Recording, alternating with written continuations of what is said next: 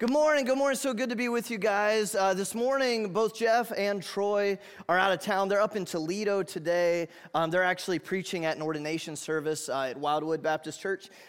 They're ordaining a couple of their missionaries they're going to be sending out in the very near future. And so they are over there this morning. And so I'm going to be preaching this morning. We're going to continue our study in 2 Corinthians. But before we do that, I just want to thank you guys so much for the outpouring of love that you guys have given to me and my family through supporting us and praying for us. I mean, you guys have just been awesome. It's been just a little over a year since we started deputation and fundraising for the mission field to go to Hungary as missionaries, and we're coming close to the end, and we're so excited. It was just 10 days ago that we were in New York City at the Hungarian consulate, they call it, but that's basically just like an embassy.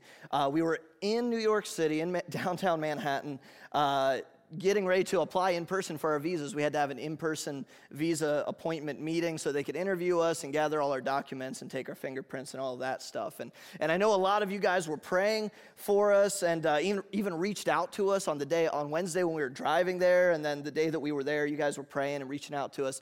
And man, can I just say thank you guys so much from the bottom of our hearts. It was such an encouragement because I was nervous, man. I'm just a small town boy living in a lonely world in Northeast Ohio, and man, I've been to big cities and I've been to other countries, but man, New York City is just like its own thing, and I'd never been there, and there's a lot of just like tension in the world today, so I'm like, man, we're just gonna like duck in and duck out and try to not even like, make a ripple or anything. So I was a little nervous, had a little bit of anxiety built up, and on top of that, we were applying for our visas, which is what we've been praying for the last year and a half.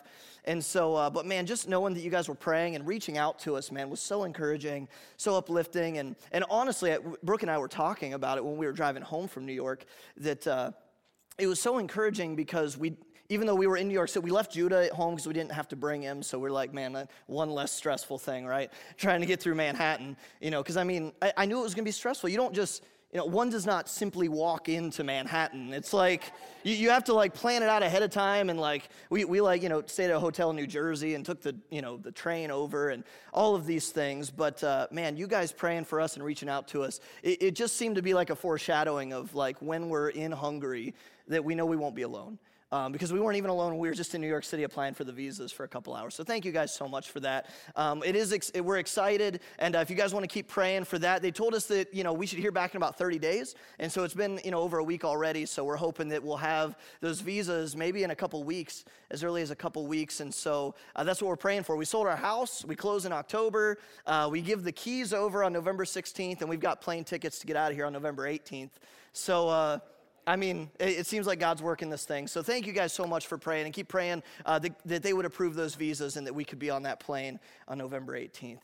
This morning, though, we're going to continue in our study of 2 Corinthians. So why don't you open your Bibles if you got them. Turn to chapter 4. We're actually going to be finishing the chapter today. Pastor Troy, the last 2 weeks, started the chapter and has been bringing us through verse by verse through chapter 4. And so I want to finish the chapter today, but also kind of tie a bow on the chapter as a whole, because there's a couple of running themes throughout the entire chapter of chapter 4 here in 2 Corinthians, right? There's a couple of things and themes that we've seen, and the entire book of 2 Corinthians, in fact, is an epistle where Paul addresses the many struggles and hardships of ministry. He does that in other places in his epistles, but man, 2 Corinthians, he really focuses throughout the entire book. There's this chord, this theme of the hardships and the realities and the struggles that a life of ministry will have to endure. And so he addresses those in chapter 4 as well. And if you look back at verses 8, 9, and 10, we saw last week, we are troubled on every side, Paul says, yet not distressed. We are perplexed, but not in despair, persecuted, but not forsaken, cast down, but not destroyed, always bearing about in the body the dying of the Lord Jesus, that the life also of Jesus might be made manifest in our body. And so we see here, even in those verses, this juxtaposition that Paul shows between struggle and strength, right? He says, we are troubled, yet not distressed. The world, in the secular world, if they were troubled, they'd be distressed, right? But when we're working through the power that Christ gives us through his Spirit and doing what he's called us to do, we can be perplexed but not in despair. You see that? That contrast that he gives is not only can you have strength, you can have it actually in the struggle, because of the struggle. And so that's what we see in 2 Corinthians 4. And in this chapter specifically, Paul describes the importance of transparency in ministry. Coming off the tails of chapter 3, if you guys remember, Paul described how Israel was blinded to this day even, because of the veil that masked Moses' face when he came off the mount, when he was in the presence of God. Paul says in verses 2 and 3 back here in chapter 4, he says that we've renounced the hidden things of dishonesty.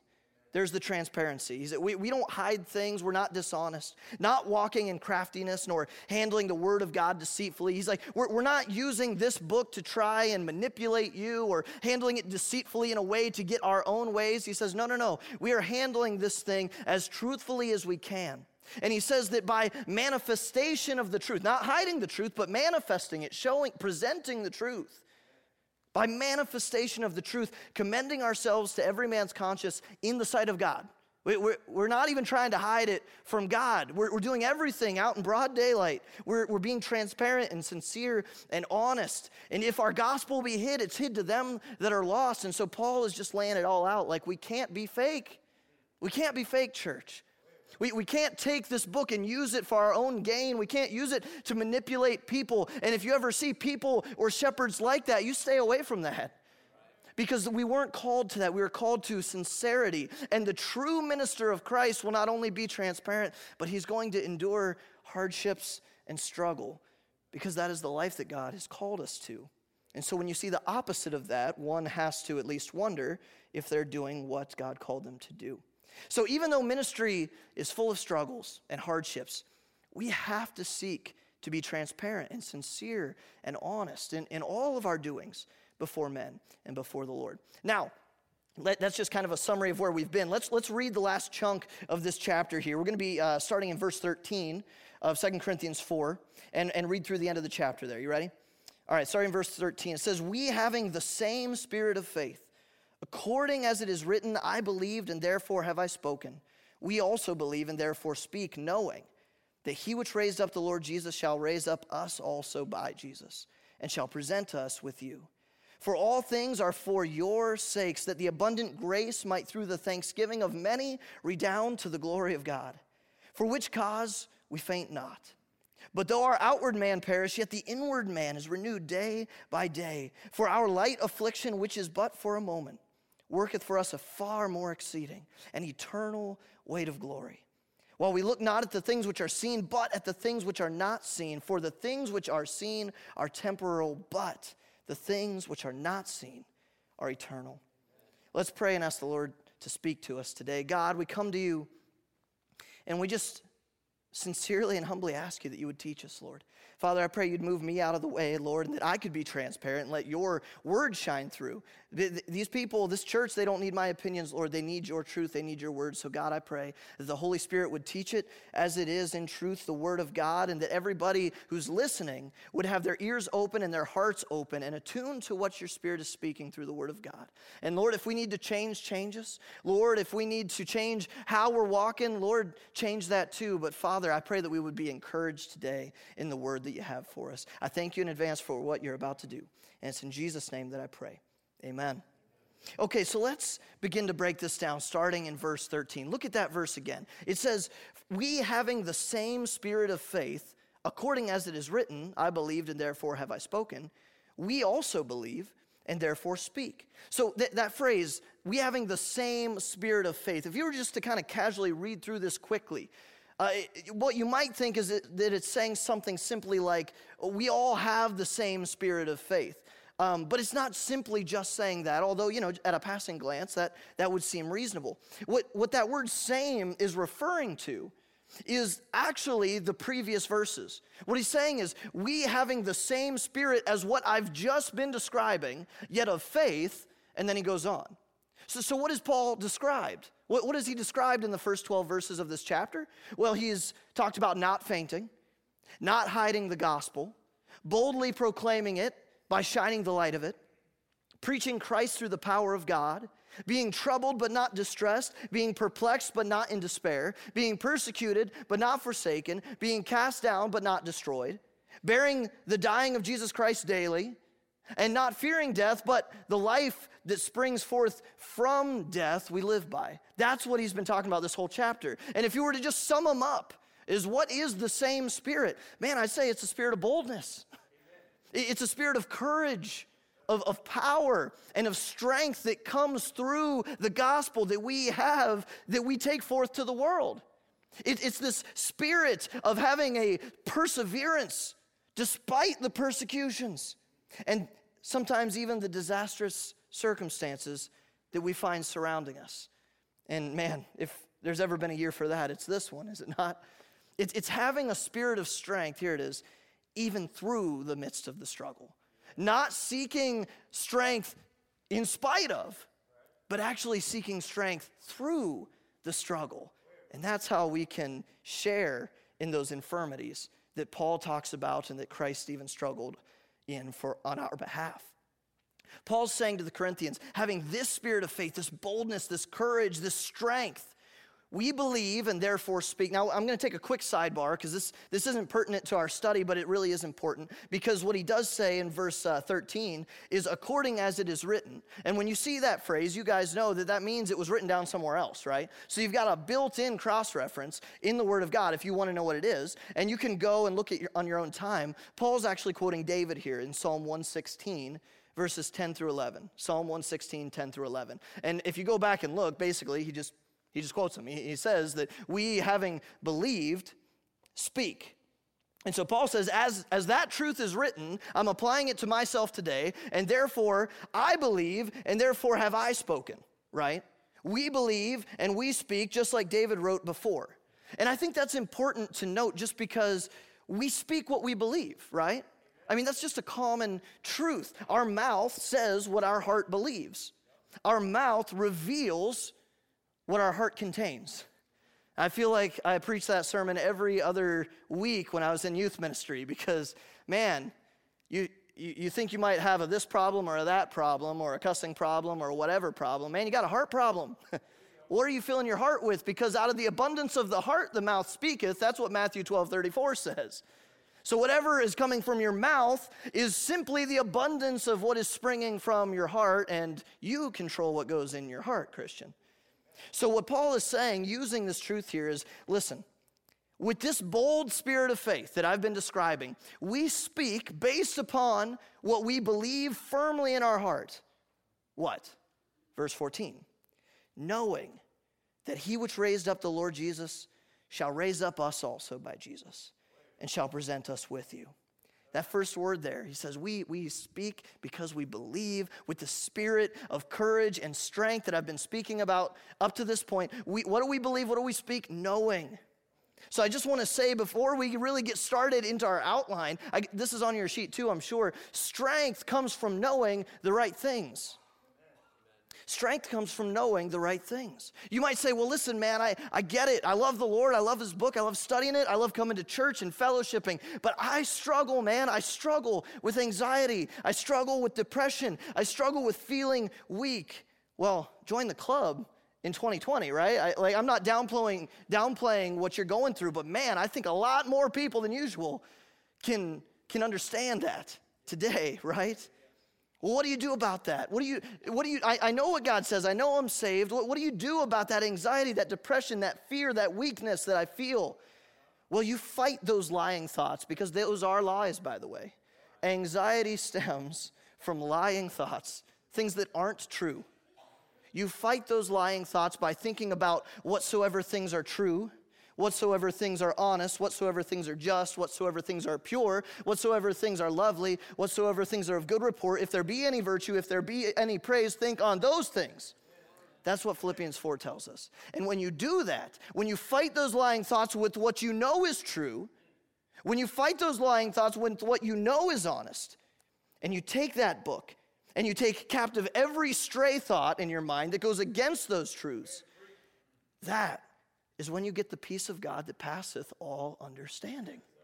That's when you get that. That's what Philippians 4 is saying. Listen, I know I'm going to try not to take too much of a sidebar here because I used to work in pharmacy. If you didn't know that, I was a certified pharmacy technician before I was a janitor at this church, and and then I was an intern and whatever. But before I was a pharmacy technician. I worked in pharmacy, and when you're filling prescriptions all day, you've got all the pill bottles in the on the shelves behind you, and they're all in alphabetical order. But you typically have what's called a fast mover section, right? It's right behind you because it's the things that 80-90% of the time you're just reaching behind you and filling.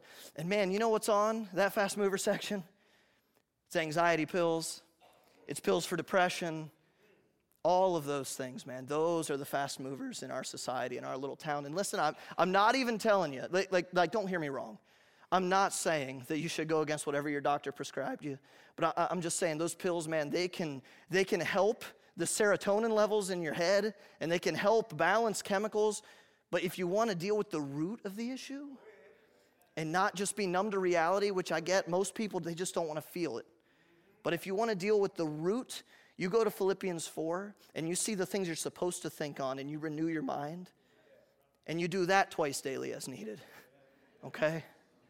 Or for my medical people, you take Philippians 4, BIDPRN, okay? Anyway, we got to get back to what we're actually talking about. So that's how you get strength, though. That's how you get strength.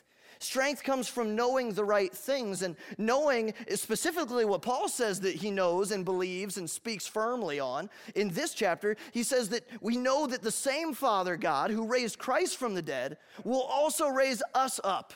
We know that. He says it also in other places, even 1 Corinthians 6:14. Okay? He also says knowing that he will one day not just raise us up, but present us to Jesus Christ as a chaste virgin, as the bride of Christ.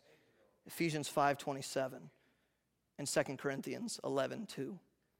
Strength, guys, comes from knowing the right things. And faith, that same spirit of faith that we were just talking about, is simply knowing that God will do what he says he will do. That's what faith is. It's that Hebrews 11:1, the substance of things hoped for, the evidence of things unseen, right? Faith is just knowing that God will do what he says he will do. And strength comes from knowing the right things. And that's fixating your mind on this book and not the lies that surround you, okay? That's the source of strength. That's a well that you can drink from even during the struggle. In fact, it's through the struggle, like we've already said, that you can have that strength. And we're going to see that in the rest of these verses this morning. So let me ask you this. You don't have to speak it out loud, but anyone out there struggling today? I'm sure there's a vast myriad of things that we're all struggling with to some level. But having strength through the comfort of knowing the right things that we find in this book, that is what helps us to endure the struggle. That's why we got to have that truth. We got to have this intro in verses 13 and 14 that Paul gives us. We got to have that in our back pocket as we dissect the rest of this passage, because we get the strength to endure the struggle by knowing the right things, and they all come from this book. There's things that men can say that can help. But man, if you want to deal with the root, you got to get your head in this book, okay? So let's see this morning 3 truths about enduring the struggle that can provide us with strength today. Number 1, the first thing we're going to see is that we endure struggle for others. We endure struggle for others. Now, you might think in a study like this that we would actually start with ourselves, but we're not. We're going to start with the first thing that Paul says in verse 15. We've actually got 3 4s. If that would make sense. If you look in your Bible, verse 15 starts with 4, verse 16 starts with 4, verse 17 starts with 4. And we get each of our points from what he says there. He gives us 3 bullet points for enduring the struggle, 3 truths. And the first thing we see in verse 15 is that we endure struggle not for ourselves, but for others. Look at verse 15. For all things are for your sakes. Who's he talking to? He's talking to the Corinthian church. Paul says, Corinthian church, all things are for your sakes, that the abundant grace might through the thanksgiving of many redound to the glory of God. Okay, so what are all the things? I mean, that's pretty encompassing, right? But for all things are for your sakes. What's he specifically referring to when he's talking to these Corinthians? Well, if you go back to chapter 1, we can see that actually. He talks about them multiple times, but in chapter 1, he's kind of laying the intro for the book. And in verse 4, Paul says, who comforteth us in all our tribulations, that we may be able to comfort them which are in any trouble, by the comfort wherewith we ourselves are comforted of God. When you go through troubles and God comforts you, he's actually comforting you not just for yourself, but so that you can comfort others who go through the same thing. That's called discipleship. That's called counseling. Verse 5, for as the sufferings, so we've got tribulation, we've got sufferings, of Christ abound in us, so our consolation also aboundeth by Christ. And whether we be afflicted, it is for your consolation and salvation, which is effectual in enduring the same sufferings which we also suffer. Or whether we be comforted, it is for your consolation and salvation. You see that? All the things are the struggles of ministry. The tribulation, the sufferings, the afflictions, and even the comfort of Christ that comes with those. But all of those things are for the sake of others. Paul's saying, I endure these things. I go through these things for your sake, church, not for me. He said, I don't want them. I don't want to go through tribulation and afflictions and persecutions, but I do for your sake. We endure struggle for the sake of our brothers and sisters in Christ. We can help them when they're struggling. You ever wonder why God is letting or has allowed you to go through something? Have you used that experience to help other people? Because in a church like this, that's what we should be doing. That's what a church at all should be doing. But we've got plenty of people who've been through plenty of things that we can help the next generation or other people who are going through those same things. But not only do we endure those for the sake of our brothers and sisters, we also endure the struggle for the sake of the lost. Letter A, we endure all these things for the multiplication of believers. See, he says, for all things are for your sakes. So he's talking to the brothers and sisters, but then he says that the abundant grace might through the thanksgiving of many. The thanksgiving of many. You know, in verse 1 of this chapter, it says, seeing we have this ministry. You guys remember when Troy defined that within the book of 2 Corinthians? We just saw that 2 weeks ago. It's the ministry of reconciliation that he's given us, right? That we actually get into in chapter 5. See, all of these things that we're seeing in 2 Corinthians, they're not like little solo sermons. They're all connected. They carry a same theme. They're all within the same context.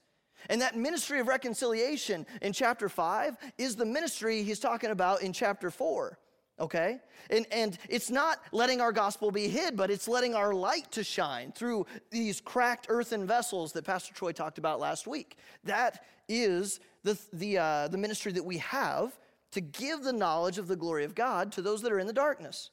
And we endure the struggle for the sake of those lost souls that we're ministering to. Because, man, ministry is rough. Yet we endure the struggles so that many may hear while there is yet time for them to respond. So that many might offer thanksgiving to God for his abundant grace. Man, there has been stories of people in this church and even further out that have gotten saved during the COVID time in our country. And you know what? Through the struggles that we've all endured, there can still be thanksgiving through many. I bet you those people, if you've gotten saved throughout the course of this year, I bet you're thanking God that you found him through it.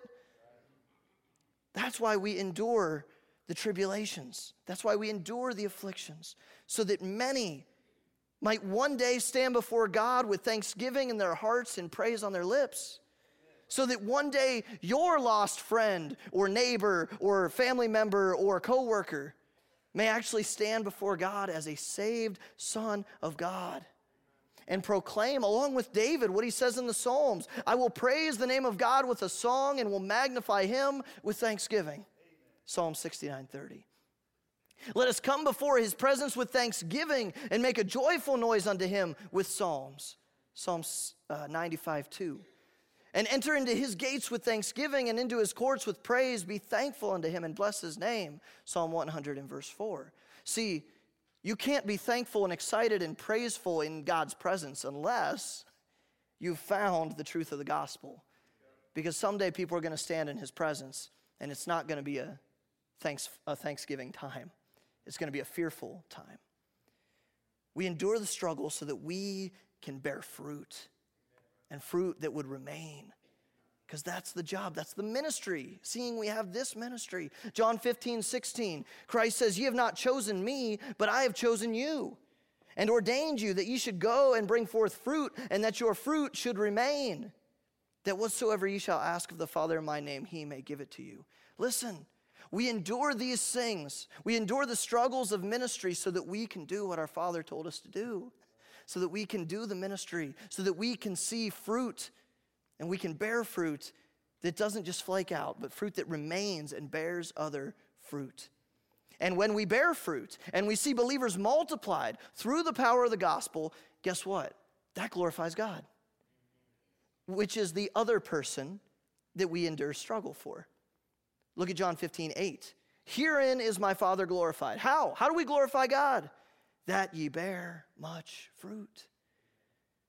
So let her be for the glory of God. We endure struggles for the sake of other people, for the multiplication of the lost, and for the glory of God. Looking back at verse 15 of 2 Corinthians 4, he says, all things are for your sakes, that the abundant grace might through the thanksgiving of many redound to the glory of God. When God stands at his throne someday, after it's all said and done, and there are just endless, countless people from all walks of life and cultures praising him with thanksgiving, that will glorify him. And hopefully some of those people will be there because you did what you were supposed to be doing with the time that he gave you. That's why we endure the struggle. For the sake of lost souls, yes. But it also glorifies God. Bearing fruit, making disciples glorifies God. And you know what? Even enduring the struggle itself, just doing what he told us to do and taking up our cross and dying to ourselves, that glorifies him as well. 2 Timothy 2, verses 3 and 4. After, in verse 2, he talks about discipleship and telling Timothy to take what he has learned and give it to faithful men who will be able to teach others also. He follows that up saying, thou therefore endure hardness as a good soldier of Jesus Christ.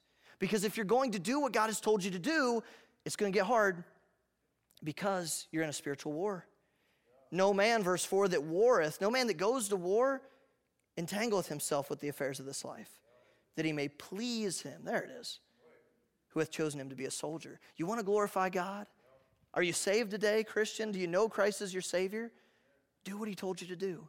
And yeah, it's going to be hard. Yeah, it's going to hurt, and it's going to be a struggle. But you know what? You enduring that struggle for the sake of what he's called you to do, for the sake of multiplication of lost people, for the sake of even just exhorting and comforting your saved brothers and sisters, that glorifies him. That glorifies him. And that's why we endure the struggle. This whole book is about the glory of God. We can't take that lightly when he says that something glorifies him. All of the prophecy in this book points to a day where Jesus Christ will finally get the glory that is due his name. Do you know that? And at that name of Jesus, every knee shall bow and every tongue will confess that Jesus Christ is Lord to the glory of God the Father. This whole book declares it. And you get to the end, you get to Revelation 4, and you guys know the passage, but it starts in verse 9 saying, when those beasts give glory, there it is, and honor, and thanks to him that sat on the throne, who liveth forever and ever, the 24 elders fall down before him that sat on the throne and worship him that liveth forever and ever. And they cast their crowns before the throne, saying, thou art worthy, O Lord, to receive glory and honor and power. Why? Because of who you are and what you've done. For thou hast created all things, and for thy pleasure they are and were created. This book's about his glory. This whole thing is about God's glory. It's what it's all about. And your willingness, friend, to endure the struggle for the sake of multiplication and for the sake of just obeying what he has told you to do, well, that redounds to the glory of God. So we endure the struggle, not for our sake, but for the sake of others. Well, that might be why we endure the struggle. That's a good perspective to have. But how do we actually endure the struggle? That's what we see next in the next verse. Number 2, we endure struggle through daily renewal. Daily renewal. Look at verse 16. Paul says, for which cause we faint not. But though our outward man perish, yet the inward man is renewed day by day. Now you'll notice that phrase, faint not, that's the second time we've seen that in this chapter, right? It was also in verse 1 when he says, seeing we have this ministry, as we have received mercy, we faint not. Once again, Paul's letting us know that we can and we should endure the struggle. That through the struggle we can have strength. And he shows us this by contrasting the outward man and the inward man. That's what we see here. So friends, if you're not aware of this, you know, kids, whoever, maybe you're in church for the first time, or you've not been in church very long. If you don't realize this, you are a three-part being. You were originally fashioned in the three-part image of God. And if you're saved today, what you have, if you've given your life to Christ and accepted his gift of eternal life, you have an eternal soul, a living spirit, and an outward flesh, the part that we can see and touch and feel, right? This outward man is how we interact with the physical world. But the problem is, letter A, the outward man is perishable. It's perishable. That's what we see in the scripture. Because when you got saved, here's what happened. Your dead spirit was reborn. We see that in John chapter 3 when Jesus is describing to Nicodemus that, listen, you've got a sin problem. You have a spiritual problem, and you were born physically, and you were born separated from God. You need to be reborn spiritually. And when you get saved, you are reborn. You are born again, and so your spirit is made alive. And he cuts away your soul from your sinful flesh by the circumcision that is made without hands. That's Colossians chapter 2. So the reason you were going to hell is that your sin in your flesh was dooming your eternal soul to a place that wasn't designed for you, an eternal separation from God because your spirit was dead. But when you got saved, that spirit was reborn, and it says in Colossians 2 that he cut away your soul from your flesh, that spiritual circumcision made without hands, so that even though this flesh will one day die, that spirit and that soul, well, they're going to be forever, and they get to go be with God.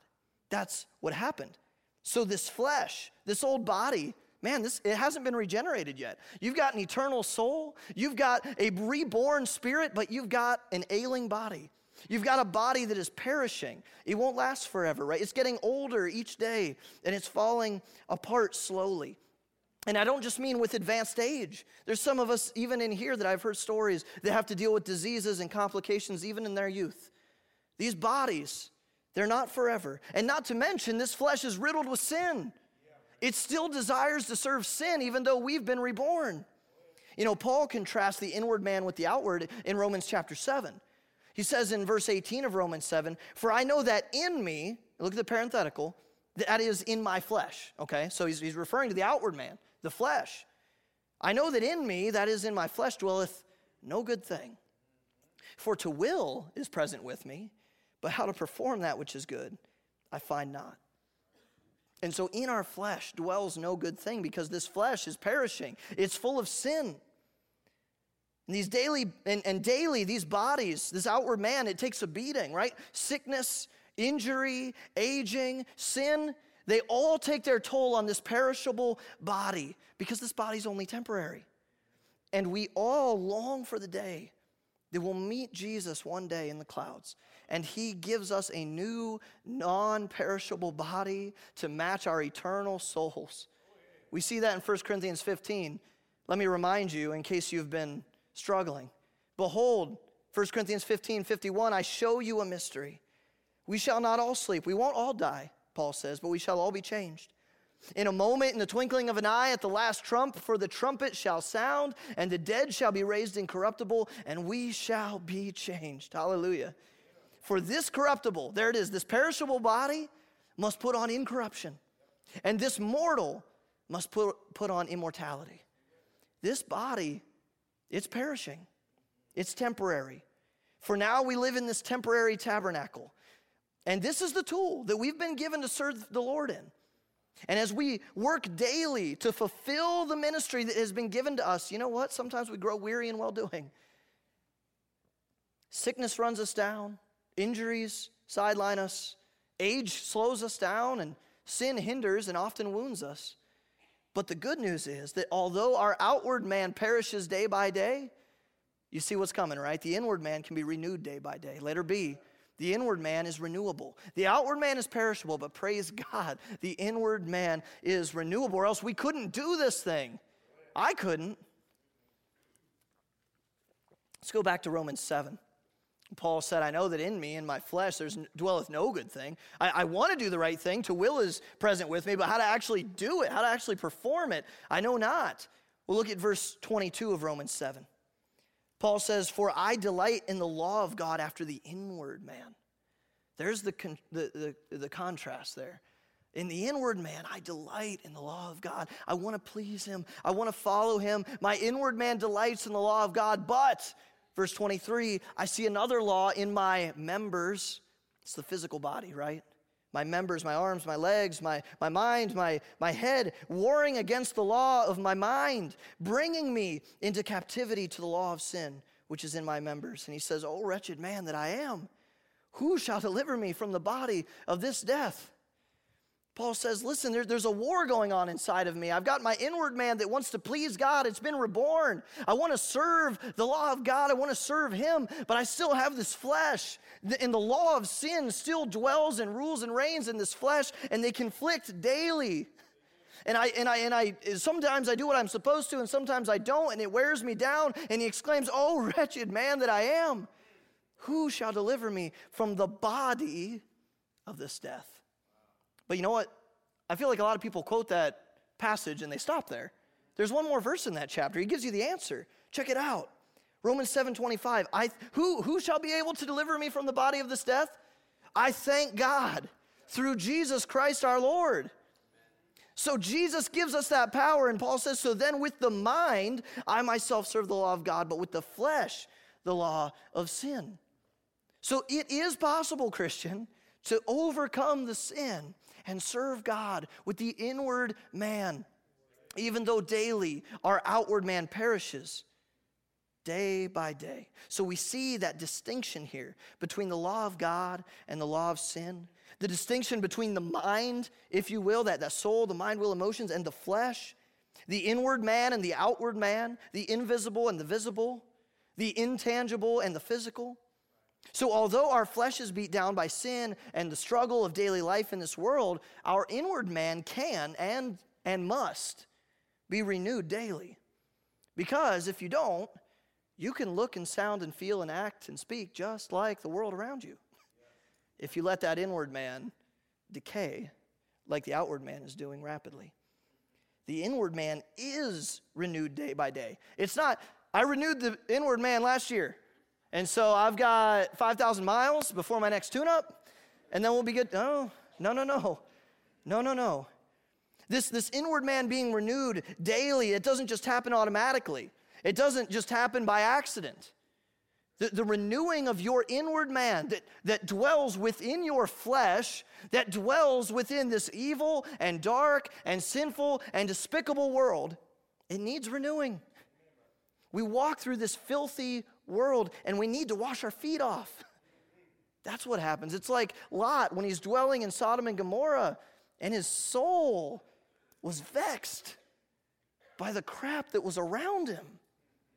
And you know what? We're living in this world. We're called to be in it, but not of it. But man, I'm telling you what, if you don't renew that inward man daily, you're going to vex your soul, Christian. Because it's a rough life out there, and this is a rough year, maybe one for the books. You got to renew your inward man daily, and you have to be intentional about it. You got to wash your feet off, lest the cares of this world and the affairs of this life choke out that seed that's in you, and instead of bearing much fruit, we simply just slowly look more like the world around us. That's important, Christian. This is how you can have strength during the struggle. That was Paul's prayer for the believers at Ephesus as well. Look at Ephesians 3 quickly, verse 14.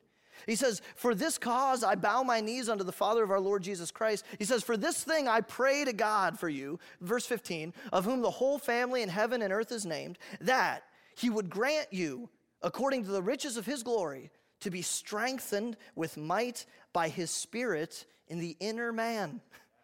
You got to be strengthened through the struggle by renewing that inner man. You want to be strengthened in your inner man? You got to renew it daily. Ephesians 4, verse 22, Paul says that ye put off concerning the former conversation, the old man, before you got saved, which is corrupt according to the deceitful lust, and instead what? Be renewed in the spirit of your mind. There's the contrast. Put off that old stuff and instead renew the spirit of your mind. Man, Romans 12:2. If you haven't memorized Romans 12:2, you ought to. I feel like I preached that verse every day when I was the youth pastor, because I feel like it's one of the most important practical verses for a Christian living in this world today. Look at Romans 12:2. He says, be not conformed to this world. That's a command, by the way. But instead, be ye transformed by the renewing of your mind, that ye may prove what is that good and acceptable and perfect will of God. Listen, God says, don't be conformed to this world. You're called to live in it, not be of it. Don't be conformed to this world, but be transformed by the renewing of your mind. You know, the converse is true as well. If you don't renew your mind, you will be conformed to this world. I can tell you that, man. Take a break from God, as ridiculous as that sounds. Maybe you have in your life. Maybe there was a time where you were straying from the path and you took a break from God, took a break from the fellowship of church, took a break from getting in his word. How did that land you? Did you look more like God, or did you look more like this world? Did you think more like God, or did you have more anxiety and depression and fear like this world? We got to renew ourselves. Don't be conformed to this world, man. Be transformed by the renewing of your mind. Listen, I don't have footnotes here, but a quick Google search online told me that the average person spends 2 to 3 hours on social media a day. And I don't know the age brackets there. It just says average. So maybe it's even worse for young people, less for older people. The average person spends on TV 5 hours a day. So, okay, let's just say for round numbers, the average person, some more, some less, spend around 8 hours a day taking in the media of this world. And do you honestly think that if you spend, Christian, 8 hours per day or more consuming the media that has been put forth by this world, that you won't start to sound and look and talk and think like the world? Think about it. When you start having weird thoughts, when you start having empathy and sympathy for this world and the evil things they're doing, and you're scrolling through social media and something that's worldly hits you and you're like, well, I don't know that that's so bad. That should give you a red flag that you're not renewing your inward man daily. Man, we got to get in this book. Do you think that your 10-minute Devo in the morning is going to combat the 24-hour intravenous supply of the world's propaganda that's feeding into your mind? Come on, man. I know it's better than nothing. You got to start somewhere. But man, it's time that we quit wondering why the world is winning in the battle for our minds and start being honest that we are the weakest link here. It ain't God. It's this outward man that perishes day by day. We need to renew the inward man. Mind's a battlefield, y'all, and the enemy wants to control it. Because if you're a born-again Christian, there's nothing he can do about your eternal destination. But he can hinder you, he can sideline you, and get you out of the game so that you don't do what God has called you to do. And what is that? Reproduce sons and daughters of God. It's all about reproduction, man. And Satan, one way or another, he will use that flesh. Then the Christian has 3 enemies, right? The devil, the world, and the flesh. And way too many times we give the devil all the credit. Oh man, the devil just got to me yesterday and I got a speeding ticket. Okay. You got to you yesterday. I mean, we give him too much credit, man. I feel like most Christians aren't on the devil's radar. You feel me? I feel like most Christians today get taken out by the first wave of our flesh, and we don't even get to the world and the devil. And we combat that by renewing our inward man daily. Because this outward man is perishing, man. Renew our mind daily with the only truth that we can place our hope in, whatsoever things are true and honest, right? And just and pure and lovely and of a good report. That's what we renew ourselves in. So here, I'd sum it up this way. You want strength during the struggle, make it a point. This is as practical as I can get, y'all. Make it a point to decrease your daily intake of the world's influence and increase your daily intake of the word's influence on your mind. That's as practical as we can get. That's where the rubber meets the road. If you're having a hard time this year, and believe me, no one's judging you. We all are. You need to make it a point to decrease the world's influence on your mind and increase the daily intake of the word's influence on your mind. It'll get better. And you'll actually find strength through the struggle, and you'll be able to endure it. Though our outward man perish, our inward man is renewed day by day. Number 3, our last point here. We endure struggle by focusing on eternal glory. We endure struggle by focusing on eternal glory. Let's look at the last 2 verses in our passage. Verse 17. For our light affliction, which is but for a moment. Look at Paul's candid speak here, man. For our light affliction, which is but for a moment, worketh for us a far more exceeding and eternal weight of glory. While we look not at the things which are seen, but at the things which are not seen. For the things which are seen are temporal, but the things that are not seen are eternal. What gets us riled up daily? It's the things that are seen. The things that we see daily, that's what gets us riled up. That's what gives us the anxiety and the depression. That's what gives us the struggle. Paul says we don't look at those things. We look at the things which are not seen. It's all too easy for us to focus on the struggle that's here and now rather than the rewards that are yet future, that endure a whole lot longer. But focusing on the struggle, man, it won't strengthen us. It'll not help us to endure the struggle, right? When you guys know this, when we focus on what is causing us pain and fear and agony, when you focus on that, it doesn't get better. When you focus on the waves, that's when you sink. You walk on the water by focusing on Jesus. That's how you do it. Focusing on the affliction is what keeps us down and depressed and anxious and weak. So we have to adjust our perspective.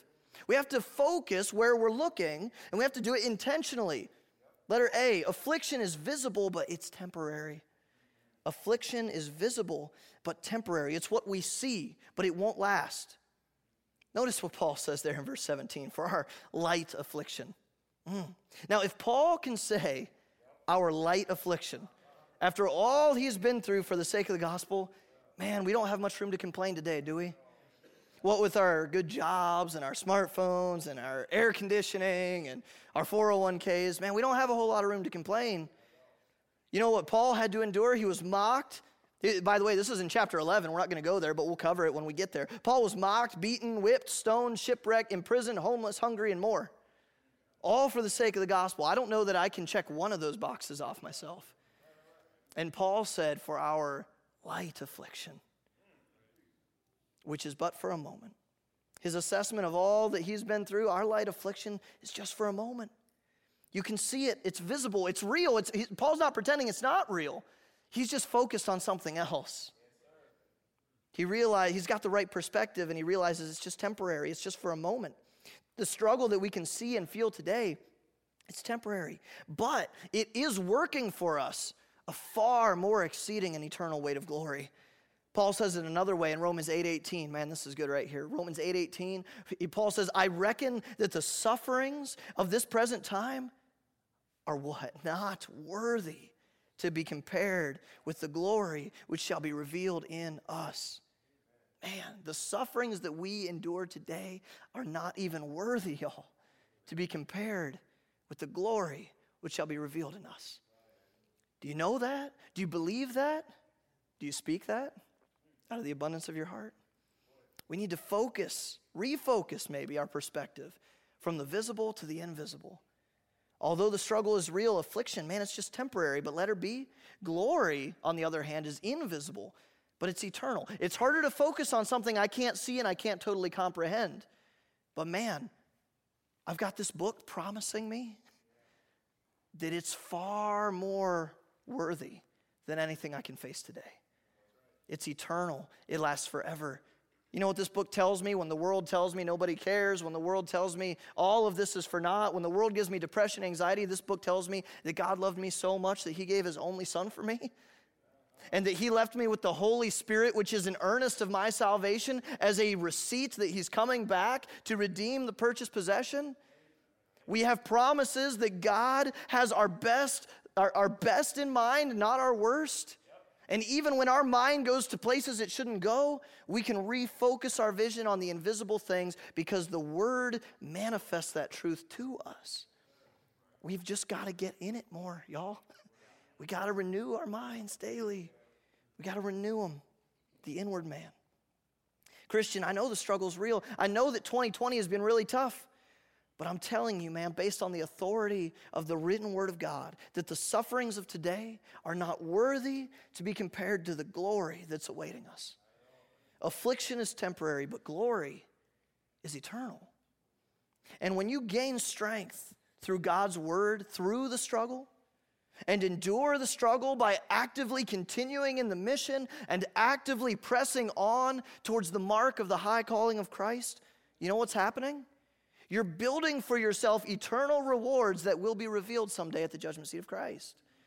And we don't have time to do a study here. I just want to mention, in the very next chapter, When Paul is talking about the ministry of reconciliation in the context of what we're seeing today, you know what he talks about in 2 Corinthians 5? The judgment seat of Christ. Look at verse 10 real quick, 2 Corinthians 5. Paul says, for we must all, he's talking to the church, he's talking to Christians, we must all, brothers and sisters, appear before the judgment seat of Christ, that everyone may receive the things done in his body, according to that he hath done, whether it be good or bad. Now, if you're in here and you don't know about the judgment seat of Christ, or you haven't been in church long, I just want to take 2 seconds here to explain to you, this is not the judgment that the world and Christianity in general seems to get wrong. There's 2 judgments in the Bible for people, 2 main ones. You've got the one at the end of Revelation, the great white throne judgment. Well, that's for the lost. That's for those that go through the tribulation. That's the judgment of sin, and all will be found guilty when they don't have Christ covering their sin. We don't go through that, Christians, so don't worry. It's not saying we're all going to appear before the judgment seat of Christ and there's going to be this big scale, and if our good outweighs our bad, then, well, good job. But if not, oh man, that stinks. That's not what it's saying.